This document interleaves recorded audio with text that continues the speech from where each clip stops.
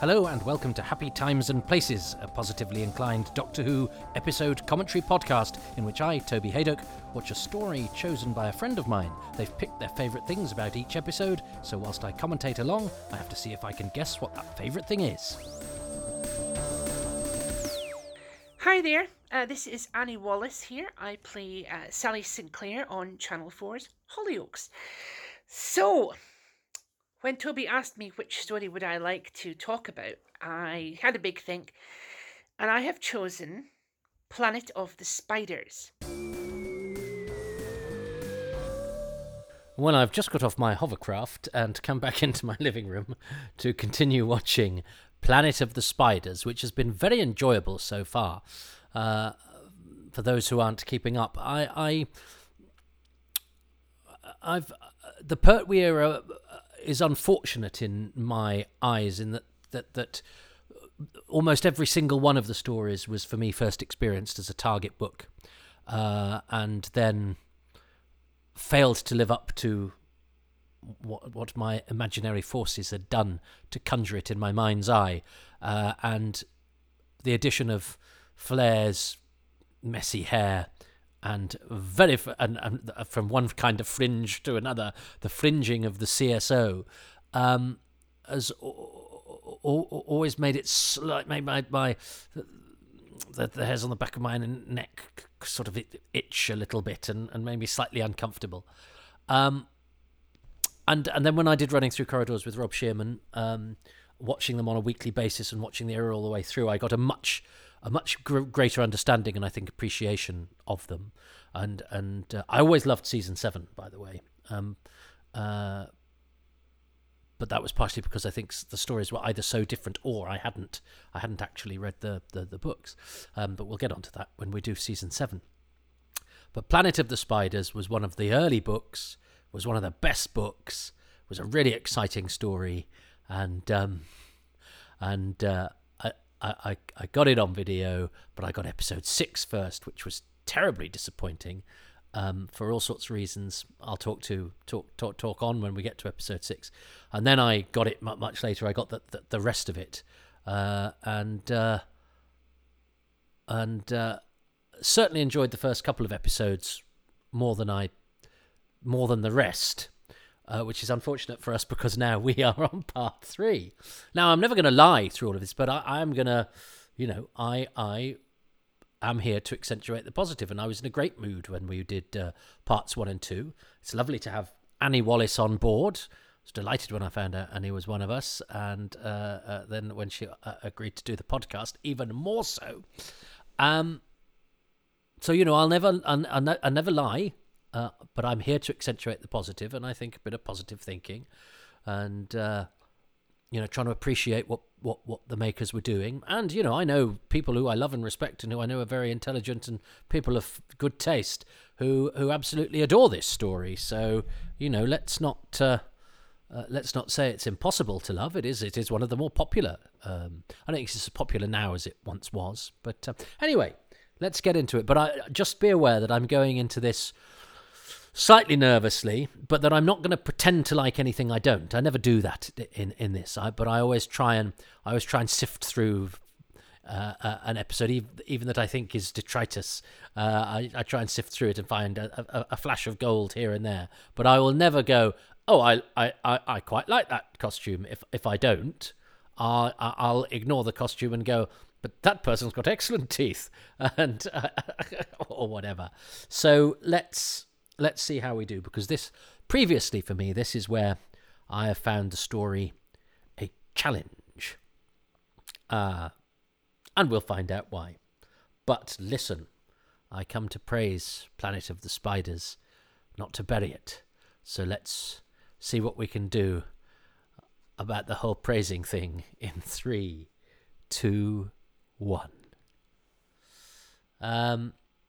So it becomes a very different story this week, doesn't it? I mean, the Metabilis thing is a wonderful gag, isn't it? In a way, we had the whole build-up in the before the Green Death, and then he goes to Metebelis 3, and there's a completely sort of pointless, film sequence that looks like it went to a lot of effort to basically have the joke of going, this famous blue planet of the Actian galaxy that he keeps banging on about. It's an absolute hellhole of tendrils and spears, but the Doctor gets a beautiful crystal. And that's nice. He's got a nice crystal, and it obviously it has properties that are useful in the Green Death, and the fact that has all now come back, to round off the era, I think is very pleasing, and it gives a shape to the Pertwee era that is rather satisfying, and really feels like. And because it's not just Pertwee, but it's Pertwee and the unit lot, and we know that Terrance Dicks and Barry Letts were a fine partnership, who were simpatico and who remained friends. They had fish and chips every Friday, up until Barry died. So it's fair to say that Barry Letts had a vision, and he was a very, very nice man. Was Barry Letts. He was a man of good intent. He wanted to, and there is a sort of moral rigor to his stories, not just the Buddhist thing, which I know is a very ham-fisted, even though I was talking with my mouth, not my hand, but you know what I mean, a way of describing something that has a lot to recommend it. If you are, dare I say it, a better person than I love the idea of meditating and finding inner peace, but I have far too itchy feet. I like the genuine sweat on John Dirth's face here. He really does look like a kind of normal guy, who's it's probably. You can imagine he's got a vest on underneath, and he doesn't have a shower. He just takes his polo neck off and sort of washes his armpits, then puts his polo neck back on. But he's got a great face, a really sort of lived-in face. And that's a nice little sort of out of focus change of scene from Lupton to the spiders. I think the Queen Spider is a lovely prop. She's got a very I could say a very prominent back end, but she's a good shape, and she's got individual hairs on her legs, and I quite like what they do with Lupton's face here. They're trying to do that sort of. It's a bit similar to an effect they had in the Claws of Axos, isn't it? But it's gone to a bit of effort to make sure it's not just a floating head. It's sort of coalescing and moving, and it's not just completely still, which kind of then sort of covers up the CSO element of it, because it's sort of saying, well, it's supposed to be slightly sort of shimmery and slightly strange. I like the ambition of doing that, even though it's not amazing. It's very blue though, this story, and I don't know if I don't dislike the colour blue, but with Pertwee's jacket being very purple as well, and I know it's the famous blue planet, so it has to be blue. But I don't know. It's not a colour palette that particularly excites me, whereas you can do things with sort of blue lighting effects and shadow and stuff like that. But yeah, I think that. Yeah, I don't know. I think they could have done a bit more there. But anyway, we're not concentrating on the things they could have done slightly better. This feels like a real place. And he's a real person. There's a bit of CSO, but that's having done the one with the. That CSO is the sort of thing that the younger me would have really sort of gone, well, I'm definitely not showing this to my friends at school. Not my friends. Friends of school were queuing up to watch old Doctor Who. But having done the maggots, I think having then going, well, let's do spiders was a fantastic idea. And of course, we know that they had a more effective special effect spider that they decided not to use. Now, Kevin Lindsay, it's nice to see him here because he's so good as Lynx the Sontaran, which I think is one of the best monster performances in the whole of Doctor Who. He was an Australian. Forgive me if I'm repeating myself from the time era. He was also the partner of the guy that ended up being Nigel Hawthorne's life partner when Nigel Hawthorne died, and because it was terrible. I read about this afterwards. I think Paul Eddington mentions it in his book, that Nigel Hawthorne, wonderful English actor from Yes Minister, when he died, because they were a gay, not married couple, because I think it was before civil partnerships, or only at the very early days of them. No, I think it was actually before. It was before. Had to sell the house because he wasn't entitled to anything under law, because he was a partner in a gay relationship. A reminder that recent history, that our society allowed things to happen that we now look on and just think, well, that could never happen here. It did happen here in our lifetimes and was awful. I quite like the fact that Lupton isn't a sort of an unstable base commander, or somebody who's a scientist who's gone bad. A great man who has overreaching ambition. That's what a lot of big stories are, isn't there? They're about people who are in positions of power who have who because of that overreach themselves. Whereas this guy's just slightly pissed off. What is he, insurance salesman? And it's not supposed to be the focus, really. We get this backstory to give to give Tommy a chance to nick the crystal. Oh no, that's funny. I said that thing about I imagine him washing his armpits or whatever. I'd forgotten that this scene is actually about him washing his face and washing. He doesn't do his armpits. I don't think people in Doctor Who have armpits. It's a children's program, everybody. I really like Christopher Burgess here. I like the way he says, "I just came here to find peace of mind." Christopher Burgess has a very broken quality about him. As he got older, he played sort of slightly becardiganed, again, slightly sort of broken sort of characters. He's actually got a very nice part in Joss's Giants. Do you remember the football thing, which also has Jenny McCracken in it, and they're both Barry Letts regulars, although Barry Letts had nothing to do with Joss's Giants. But Christopher Burgess has that voice that slightly cracks, and I think he's absolutely perfectly cast here. Now is the time to wheel out the fact that he was one of those people that I never got to interview, and actually had given up all hope of, because he was poorly in the same facility that Richard Franklin lives in, Charterhouse. A sort of retirement home, old almshouse place. And also an actor called Robert Aldous, who was in the Dalek Invasion of Earth. And Robert said, Christopher Burgess is here, but he's got emphysema. He's quite. I think he's got dementia as well. He's in the hospital. I go and visit him. And I said, I'd love to chat to him. And he said, well, I'll ask him. And he said yes, but it was the summer holidays. And so I said, well, I'll call you. I'll call you when I've had the kids and done all that. And in the course of that sort of 2 or 3 week break, I got an email from Robert saying that Christopher had passed away.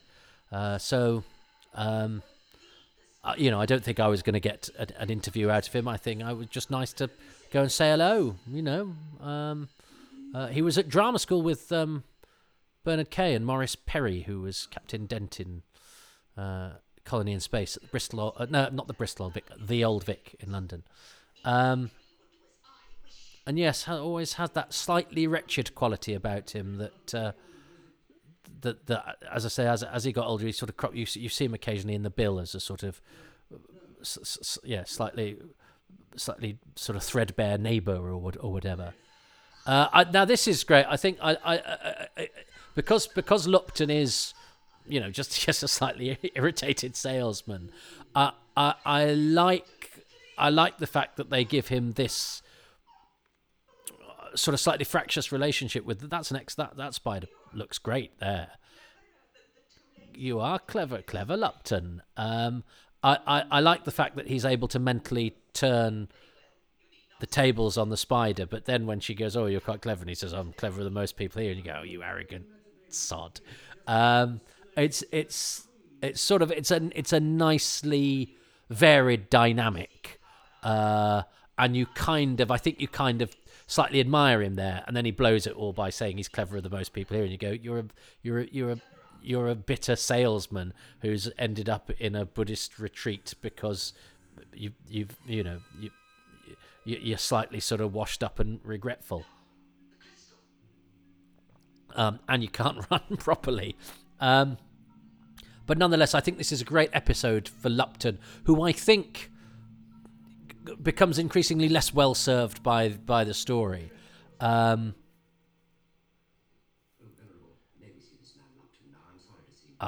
Pertwee with his very bouffant hair.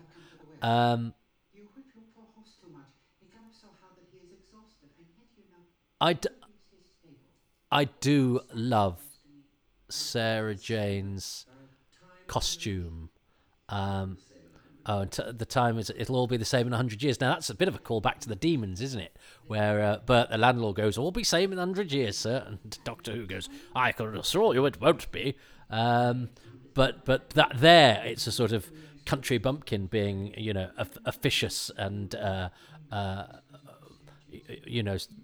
deliberately holding up the impatient city boys, whereas here it's the same sentiment, but it's actually being imparted as wisdom, because we're definitely on the side of the Tibetan attitude here in this story, and it's a very interesting thing to consider, because this story is about regeneration and rebirth, and I love that tinkly bell thing.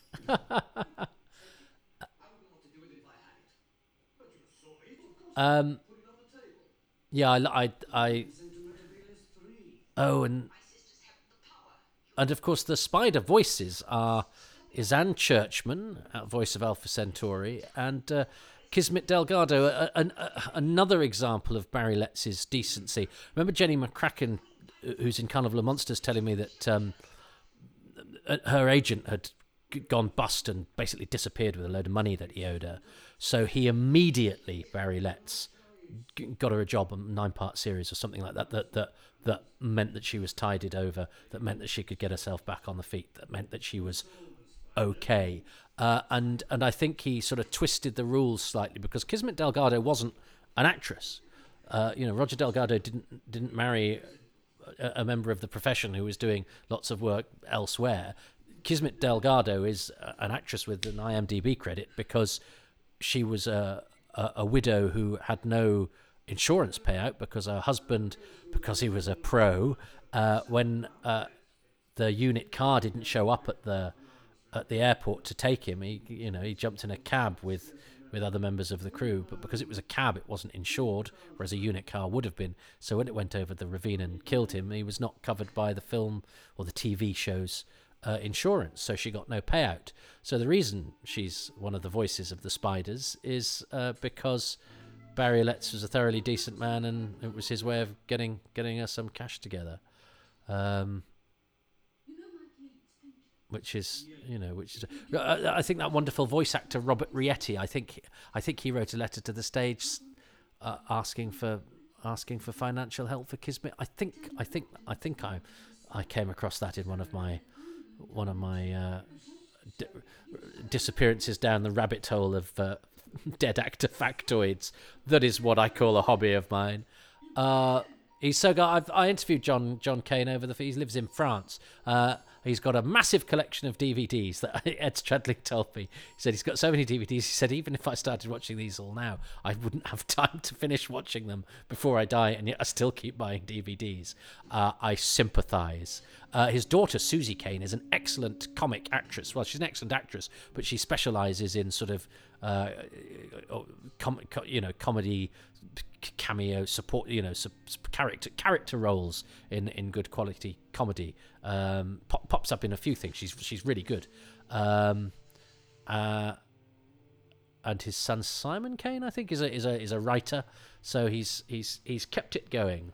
I love the lighting down here. I actually Rochelle Selwyn's sets, which whereas I wasn't overly complimentary about Spiderville on Metabilis. I think her sets for the scene set on Earth are really, really good.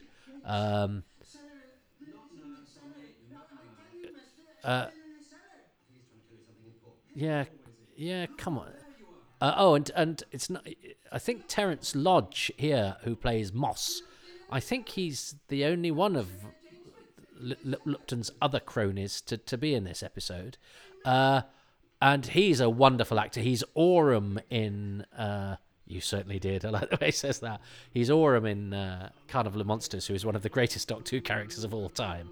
But he's also in the Macra Terror as Medoc, and actually occasionally took a break from acting, but Barry Letts uses him and again. But he's excellent in some early Avengers, and he's also in the Age of Kings, the Shakespeare that the BBC did in the 60s. He's a really high quality actor, but sort of was in and out of the business, and sadly he's not too well at the moment. Now that's a really good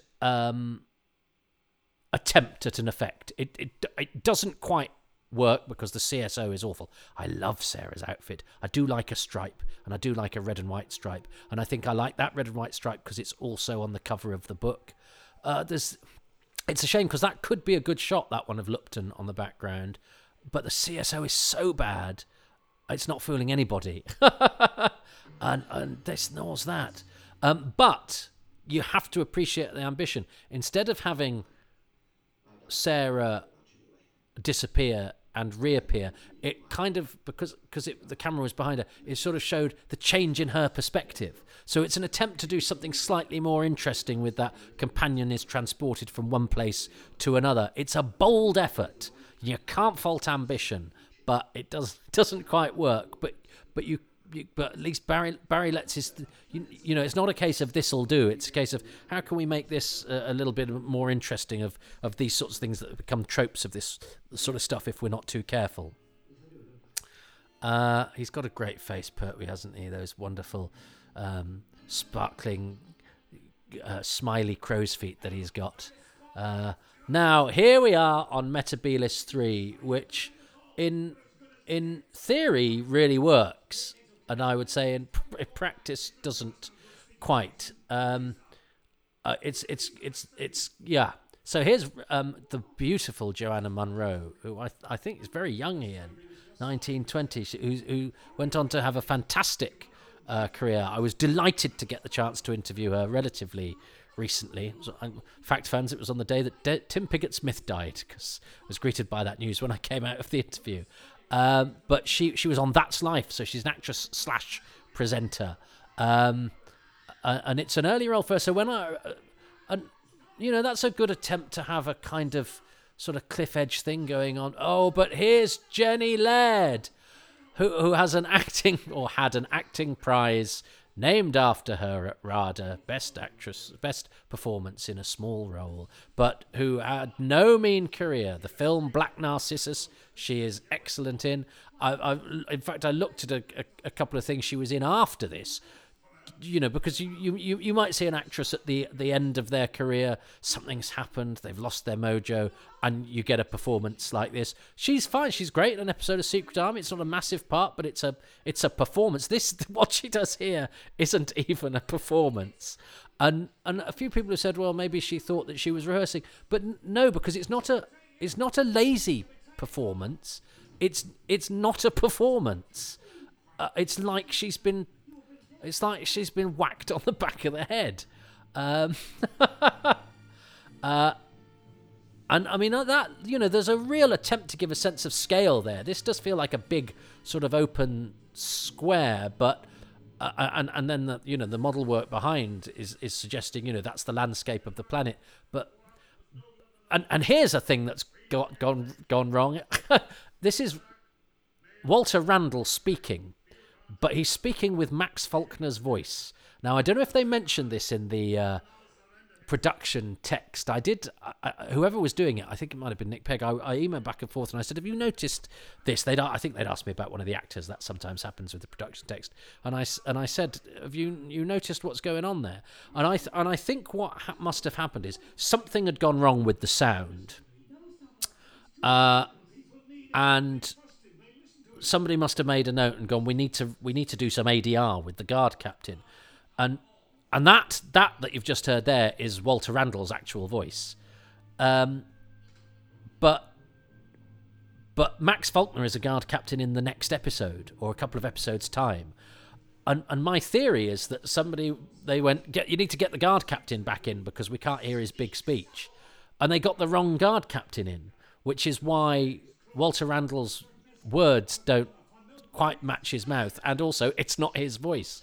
Because I don't think it's that they didn't like his performance and dubbed it with somebody else. Because otherwise, where do you stop with that? I think there must have been an initial sound mistake, then they just got the wrong guy in because it's too much of a coincidence that it's also a guy that plays guard captain just in a different episode. But anyway, I'm quite pleased that I spotted that, and if it is in the production subtitles, that's because of me. No, I shan't. You shan't take him. I mean, and then that sort of terrible running. My husband, my love. Why did you? Why? I mean, my goodness. I mean, I think it's possibly.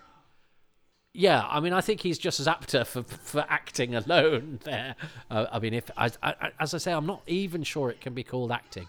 I think it is a contender for the worst performance in the whole history of Doctor Who.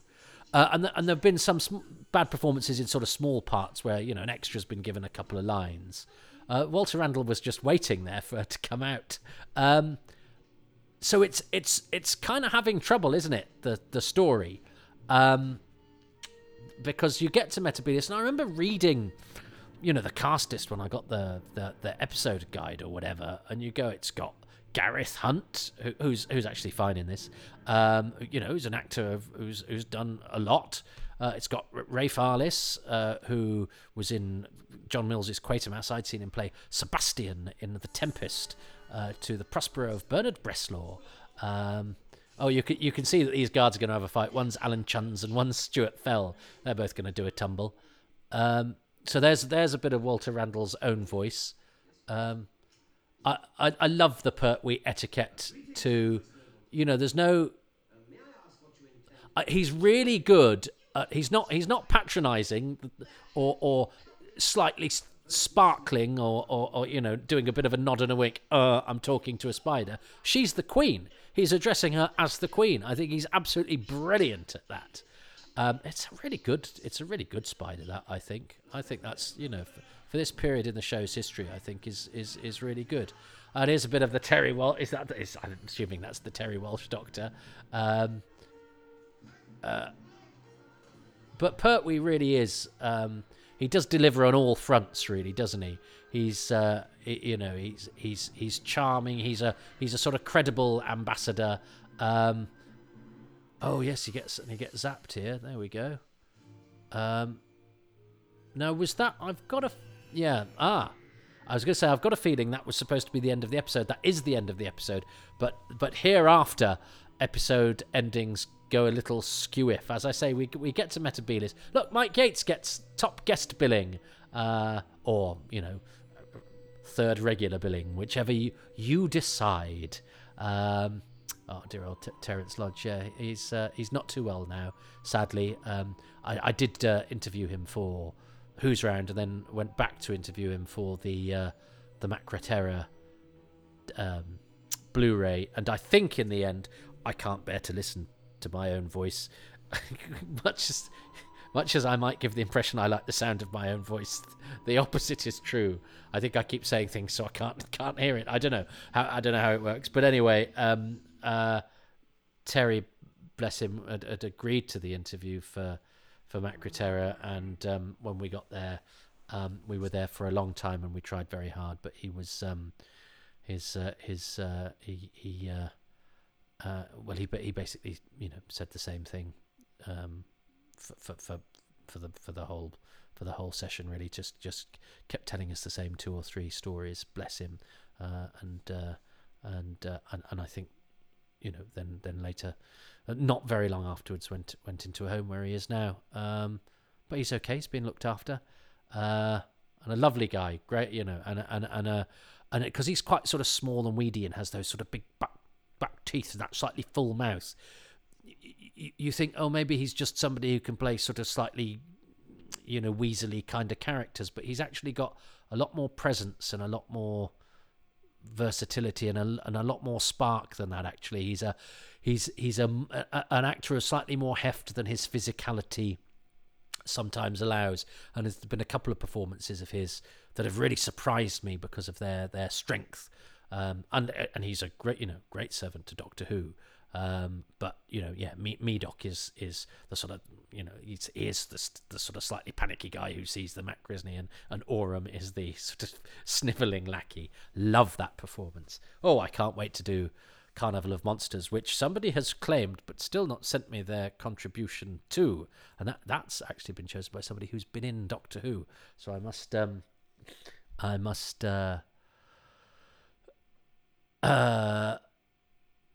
I need to do a round robin of the people that have agreed to do this and not sent their videos. Now, I'm aware that I probably went a bit around the houses there, for which I apologise. I think I was more facts and compromises there than perhaps things that were amazing.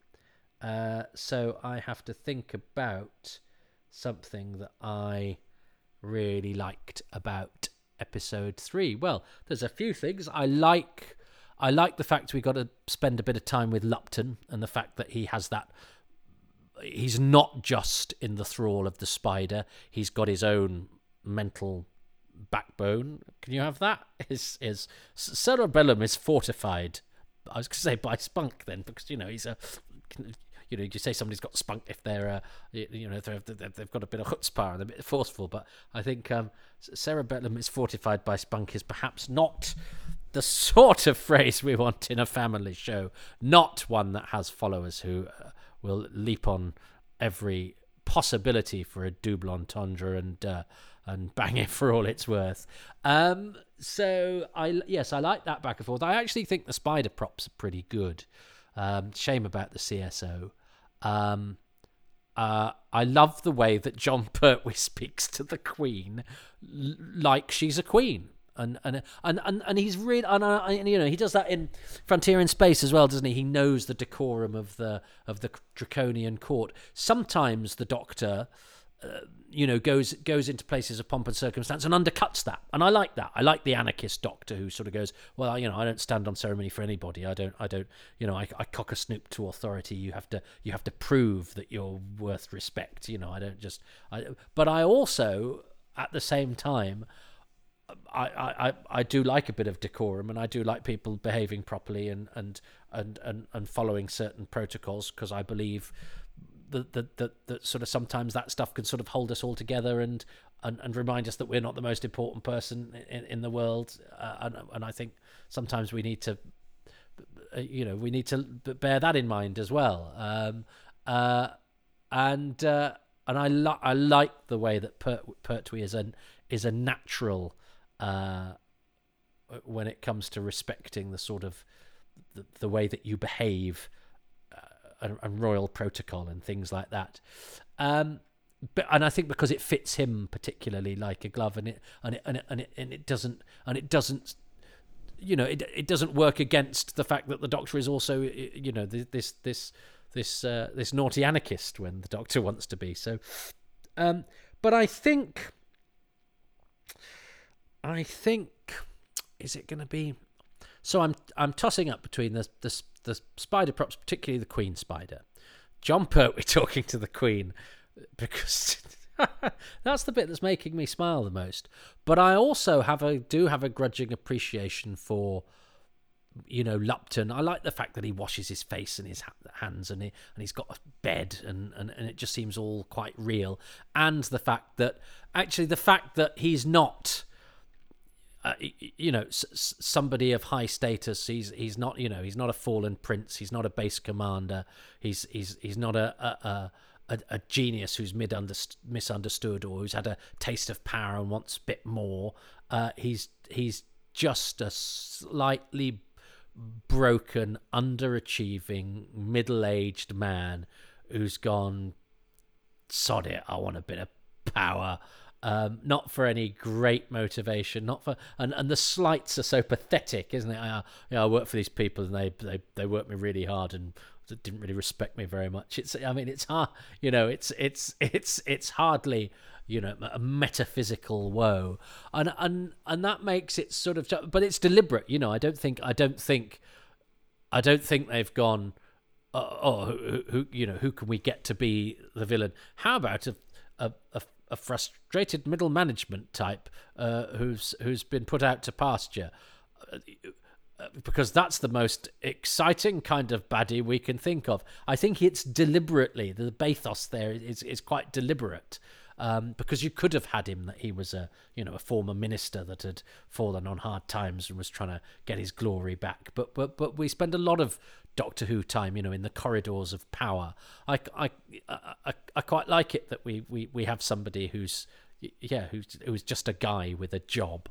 So I suppose because he is ill-served elsewhere, and I don't think it's a perfect performance. It's quite a strange performance in places, but I think it has enough, and I think particularly in this episode, especially as he turns the mental attack back on the spider. I wonder if I will say the combination of what Lupton stands for, his relationship with the spider, and aspects of John Dirth's performance. And I liked him having a sweaty face when he came in, and I liked the way he washed his arms. It seemed unusually sort of real to me. And I did like the way he did the unit pass thing in episode 2 as well, didn't I? And he might have a perfectly good reason for not being very good at running. So shall I say Lupton, or because it's Pertwee's last story? I do feel I sometimes overlook the Doctors. I do like the way that Pertwee talks to the Spider Queen. But maybe Pertwee will be my overall thing at the end. I'm just because I think this is probably his best episode, I'm going to go for Lupton for the reasons I explained. But it's a compromise choice, because I don't think he's 100% successful, but I think in this episode we get him at his best. We get the best of him. He fulfills his potential, I think, here, ironically, for a character who feels that that's what he hasn't done. What does Annie think? What's Annie Wallace chosen for episode 3?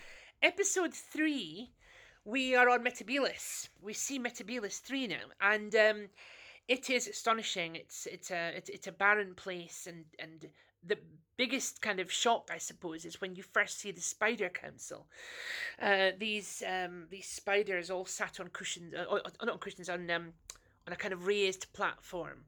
And they are the rulers of Metebelis 3, who were domestic spiders carried on a spaceship, but mutated by the power of the crystals. Yeah, this is important later on. And I think just seeing them there, it was like, wow, that's quite scary, because they were big. They were big. And yes, you could tell kind of that they were puppets, because, they didn't move as elegantly as they could have done. Doesn't matter to a 9-year-old. 9-year-olds know that things are puppets, but they still go for them, don't they? It's like, yeah, I'm going to buy into the fact that that's an animated hand puppet. And so I did. Great, that's spiders. Wow, scary. So that was the big reveal there of part 3. And I love the way that Annie sort of is explaining the various plot elements that we're going to come back to later. We're getting a sort of previously on and a little bit of a commentary, which I'm liking. And because Annie is a very talented actress, I think you're getting a lovely performance of it too. Yes, I suppose that the spiders themselves are a great idea, and maybe if I'd thought about it more intelligently, having had the success with the maggots, that the idea of now going spiders and preying on people's fear of spiders is a very smart move of the production, and a great story to tell within the Doctor Who context, and they make some very nice models. I suppose I've got to be honest though with myself and go, it's always been a bit like pulling teeth for me, that a lot of those sequences, because of the CSO, which is something that haunted my childhood. I can never quite shake it, although as I said, loving the Queen. So maybe, and I really like Annie's sentiment there, where she pointed out that 9-year-old, because I don't know, I don't remember. I didn't watch it at a young enough age to know whether I would have been convinced or not. But Anne is saying that when she watched it as a child, she knew they weren't real, but was prepared to suspend disbelief because you're a child and you accept things. And I think there's something that we need to talk about actually as viewers, about when we decided that everything had to be realistic. Now, the idea that you'd have a compromised effect or whatever is, an anathema to television makers. You would never. Whereas with Philip, when I talked to Philip Hinchcliffe about Who's Doctor Who Revisited, he was talking about saying, I think he says in the documentary, we work on the proviso that 50% of our special effects will kind of work. But we have a go at 100%, but we think 50% is a good hit rate. So we're ambitious and we try, but we're not overly worried if we fail, not because we're lazy and not because we don't have the ambition, but because we trust that the audience know what we're suggesting and they are prepared to do the rest of the work, which is what you do in a theatre. You know that person's not going out of a door when they walk into the wings or whatever, and you see them go off and they maybe stop acting. If I'm thinking of the Royal Exchange, where I am in Manchester here, it's a theatre in the round. So, obviously they walk past you and they're no longer in the drama, but they have to get from where they are on the stage to what is outside of the theatre space, and you make a compromise. But if the emotion is real enough and the drama has been convincingly parlayed, you as an audience member have that cognitive dissonance of going, well, I know I'm in a theatre and this isn't real, and that person is now leaving the stage and going to that place that I hang around and bought an ice cream just now, and going, oh my God, I'm moved by this situation, or I find this situation very tense, or isn't this a hilarious farce, or whatever. And that relies on you, the audience, having good faith. And as a comedian, I'm big on this, because a comedy gig can fail if you as the audience want it to, and some do. And it's not always that's not always a failure of the comedian, because if it's like when you see somebody there with their arms folded going, go on then, make us laugh, you go, well, I never will now, because you have set up a situation where I am up against it. You can ruin this for me. Now, sometimes you can get out of that because you can do a bit of back and forth and the rest of the audience can get behind you or whatever. But a gig is fairly easy to torpedo if that faith between audience and performer breaks down. And I think that the audience and television makers enjoyed a similar sort of faith when I was growing up watching television, that you knew that Juliet Bravo's police station was a sort of three-walled set, but you also believed that everything you were watching was taking place in a police station, because you didn't say to the television makers, unless you convince me that this is real, I am not going to believe the drama that plays out within it.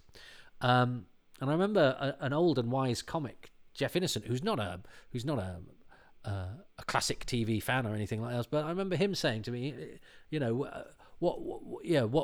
when was it that television decided that everything had to be totally 100% believable? Because production values have got so much better. you know, and there's yes, there's the idea that an audience today would watch something where there was something that wasn't realistic looking, so would then take you out of the drama, would be unacceptable, would be would not be transmittable really today. And I'm not sure that we've benefited from that. I don't see. I mean, I suppose it's better, isn't it? The television has got technically better, but I always think if an audience, uses the muscles between its ears, does it? But then again, all the television today is brilliant, and audiences aren't stupid. So maybe it's just me being nostalgic for. Or maybe it's me even patting ourselves on the back for going, well, we could watch this, and even though maybe I'm giving us credit for a skill that you don't need anymore. So why miss it when actually television is now technically so much better? You don't have to worry about that. And maybe there's some truth in that. Maybe I've just talked myself out of a great theory I had about television being brilliant when it wasn't necessarily realistic. But I don't think audiences gain anything from saying, well, I can, the onus is all on the television maker. I think as an audience, you have to collude in the illusion. Yeah. And also have good faith, It's hard, mate. It's hard to make television. Just technically, it's hard to make television. That if a coherent piece of television is actually quite a hard thing to put together. So the fact that so much of it is as good quality as it is, and I respect people who make things, I think, and so I get touchy when stuff is dismissed on what I think is an unnecessary basis, maybe. I don't respect, and I think that goes down to that kid who was paranoid about CSO, meaning that his friends would laugh at his program that he loved, and that's partially because I thought bad CSO looked bad as well, but that doesn't matter. But I think it's all comes from me being protective of Doctor Who, but also of me saying, well, it's obvious that CSO is not very good, so why do you have to spend so much time sort of chortling at it and laughing at it and dismissing it? Why don't you just get over that and then, try and see through that and into actually the more important aspects of the storytelling?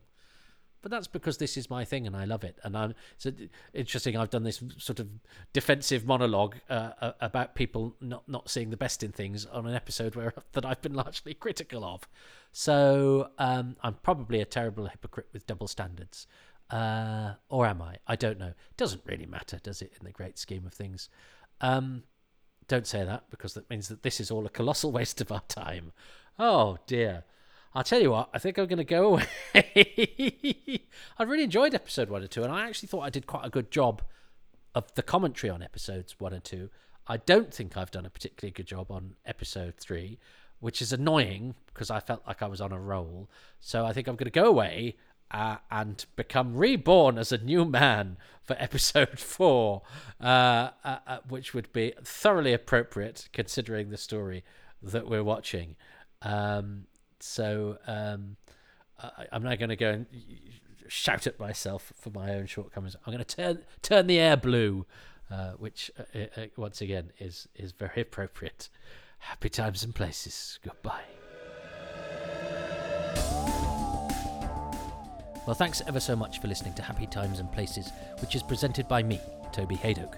My special guest at the moment is Annie Wallace, who can be found on Twitter at Annie Wallace and on TV in Hollyoaks. My thanks to Annie and to the many patrons who make these podcasts possible, and they include Philip Marsh, Daryl McLean, Nate Lynch, Jacob Lumley, Andrew Llewellyn, Andrew Lester, Neil Little, Andrew Larson, Pete Lack, Hendrik Korzeniowski, Andy Kitching, Matthew Kilburn, William Keith, Judith Jackson, Andrew Jolly, Robert Jewell, Paul Ingerson, Darren Howard, Matthew Hooliston, Sam Hollingsworth, Simon Hodges, Stephen Hill, Matthew Herbert, Legion Henderson, Paul Hayes, Ronald Hayden, Duncan Harvey, Steve Hatcher, Susan Harrison, Hammer House of Podcast, Aaron Gullias, Paul J. Guest, and Robin Groen.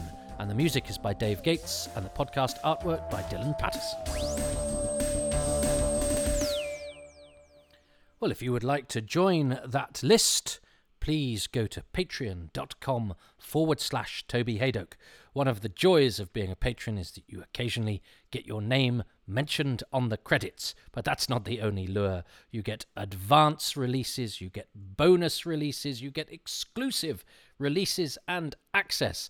The patrons are currently 6 months ahead with Happy Times and Places, and they also get a podcast called Far Too Much Information, which is available nowhere else other than Patronville, and also a monthly AMA with me and other sorts of things. The tiers start from as little as £3 a month, and most things are available on the lowest tier because I'm not commercially minded and I hate the idea of withholding anything. There are a couple of sort of little trinkets as you go up the ladder, but actually nobody's claimed quite a lot of them because as I say, everything is pretty much there at the £3, and you can get a 10% discount on the £3 and indeed any of the tiers if you sign up for a year in advance. That means I've gotcha.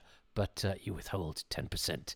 And you can do that, as I say, patreon.com/Toby Hadoke. If you can't commit or don't want to a monthly thing, you can go to kofi.com/Toby Hadoke. If ever there's a reason you particularly want to just chuck me whatever denomination of cash that you like, if you've particularly liked a podcast, or you think I sound hungry, or you're just feeling generous yourself, you've got a tax rebate or something. But look, I don't expect money because I know how difficult finances are at the moment. Just seen my electricity bill shoot skywards. So I know we're all in the same boat.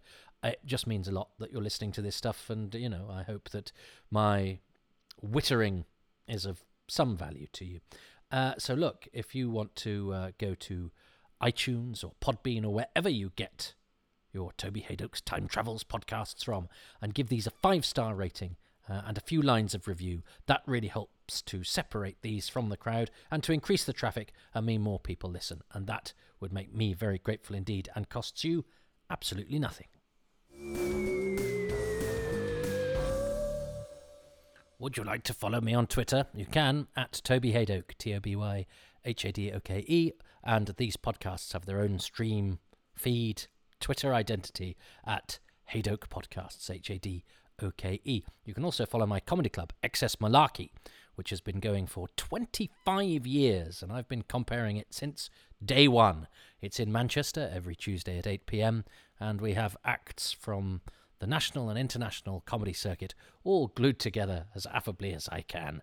Yep, by me. Excess Malarkey Comedy Club in Manchester. Well worth a listen. I'm on Instagram too. It's largely pictures of my dog, and you get more of those if you're a patron. Every Tuesday, there's a Bernard picture. So that's enough whoring me about, really, isn't it? So, do all that if you want. I'm sure you've got better things to do. I'm not very good at this advertising lark, but patrons keep these ad-free. I mean, actual ads. So that's something, isn't it, in this day and age?